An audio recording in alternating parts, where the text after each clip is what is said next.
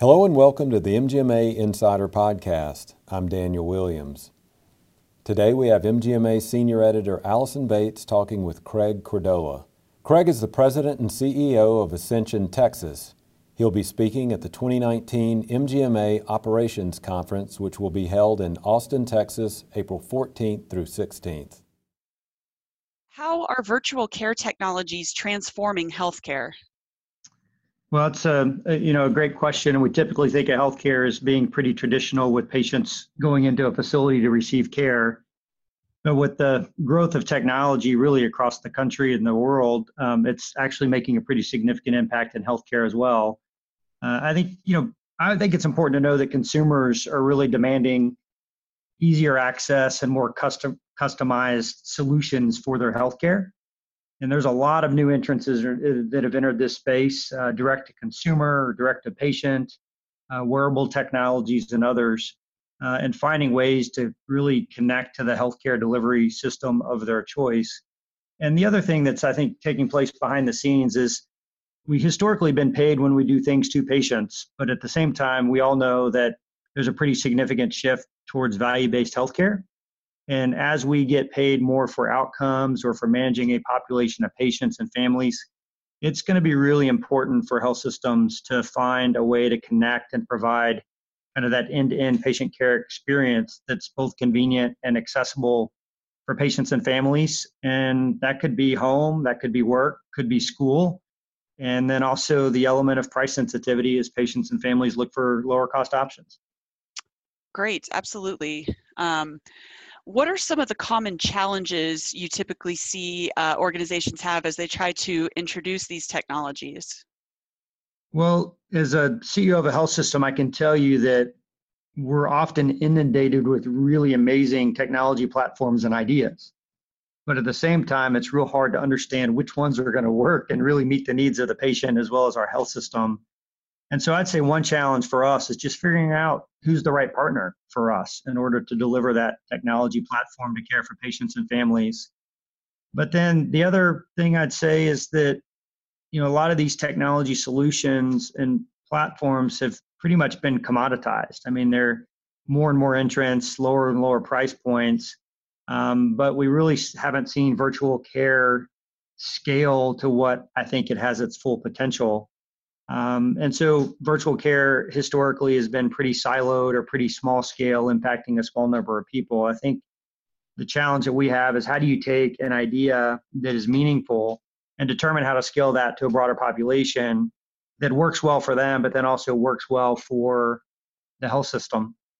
And then I think there's often a mistake that technology or an application or purchasing a thing is going to solve a really complex problem.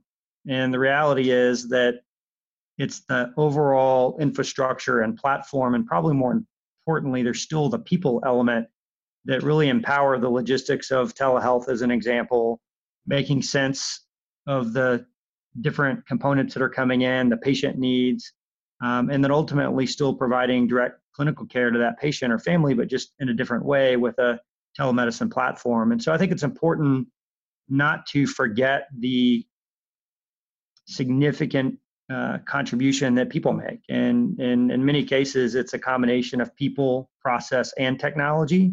But oftentimes we get focused on the technology as a solution without really solving the process or the people part as well. Right, that makes sense. Can you talk a little bit about some of the different telehealth models you see being utilized by healthcare organizations? Is there one in particular that seems to be more effective, or is it kind of a smattering at this point? Yeah, from my vantage point, I think it's a smattering. I think there's a lot of institutions doing some really important work. And, you have the large organizations like Kaiser Permanente who have successfully deployed virtual care and telemedicine in many areas, but they also have a healthcare delivery system that is already managing a population of patients, as an example, and are far down that path. There's a lot of independent organizations that provide telemedicine platforms for physician services or direct texting or on-demand virtual care via your iPhone. And so my view is there's a lot that are doing that work. But I'll go back to a prior comment. It's how do you do that on scale, for one? Mm-hmm. How do you do that not in a silo, but in an integrated fashion so that patient can have a common platform and really that end-to-end patient care experience. Gotcha. And lastly, what is one thing caregivers might be surprised to learn about telehealth? Well, the caregivers or the patients? The caregivers? Either, actually, yeah. Yeah. Just kind of looking for something that you've seen where people think maybe there's a misconception about it or something along those lines. Sure. I feel like there's a little bit of a misconception around perhaps the quality of care that you can get delivered via a telemedicine or virtual care platform, as well as whether or not it is going to be as personable as it is when you walk in and actually shake hands with your physician and have a conversation with them about your health care. And I would say in our organization, what we found is that patients and families have appreciated the ease of access, whether that be a consult via their iPhone with a dermatologist at 7 o'clock at night while they're sitting on their couch at home, or whether or not it's more of an urgent care visit and we've connected them with one of our physicians or nurse practitioners. The feedback that we've gotten thus far has been tremendous, and it's largely been around ease of access, the fact that their clinical issue got resolved, and oftentimes it's their same physician that they would see on a regular basis. It just happens to be over a remote platform that's really geared more towards convenience. And so I think the different segments of our population are all using technology slightly differently, but it will become much more prevalent to where this will be how we access real-time healthcare. And for many organizations like ours, we are investing pretty heavily to find ways to make sure that we have the appropriate both platform access points, people, and technology in place to make that a reality. Excellent. Yeah, I've used telehealth services myself, and I love having that option, especially for some things, like a sinus infection. It can just call up, have a little chat with a doctor. He's got my prescription ready to go. It's so convenient. Yeah, it makes it a lot easier. And I was driving back last night from a late meeting and sharing a car with somebody on the way back, and they were conveying to me kind of the example I just gave. Their younger teenage daughter waiting on her iPhone in her pajamas at home one evening, and frustrated that she had been waiting for 5 minutes before the virtual care physician who was a dermatologist showed up. And I thought, wow, what a completely different expectation of healthcare as compared to what we typically think of, and kind of these two clashes of culture that were playing out at that house, a few nights ago for a dermatology consult. And that's a little frightening in some respects. Yeah, as things get more convenient, expectations certainly go higher, don't they?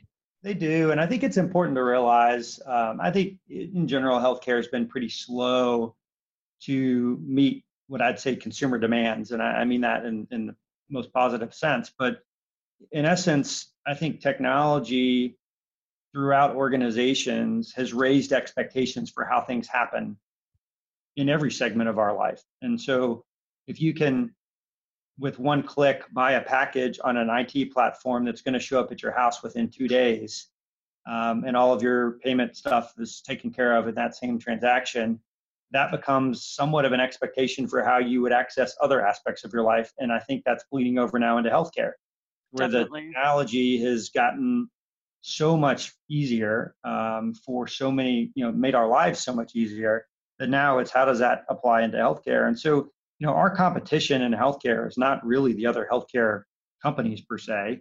It's all of the other organizations and industries that are disrupting how work gets done every day, that is demanding more of us based on the consumer expectations. Right. That's an interesting way to look at it.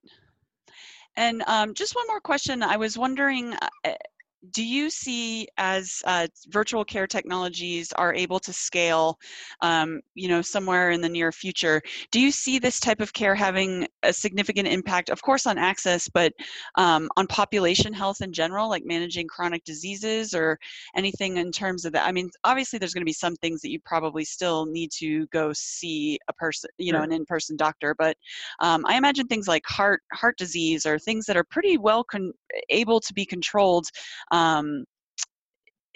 But sometimes people don't seem to make the effort. Sure. Well, and I would just give you a very specific. So the short answer is absolutely. And then the specific answer is we are, and like many organizations, but we're doing that now through our division called Ascension Connect, which has all of this technology co-located in one location within our organization.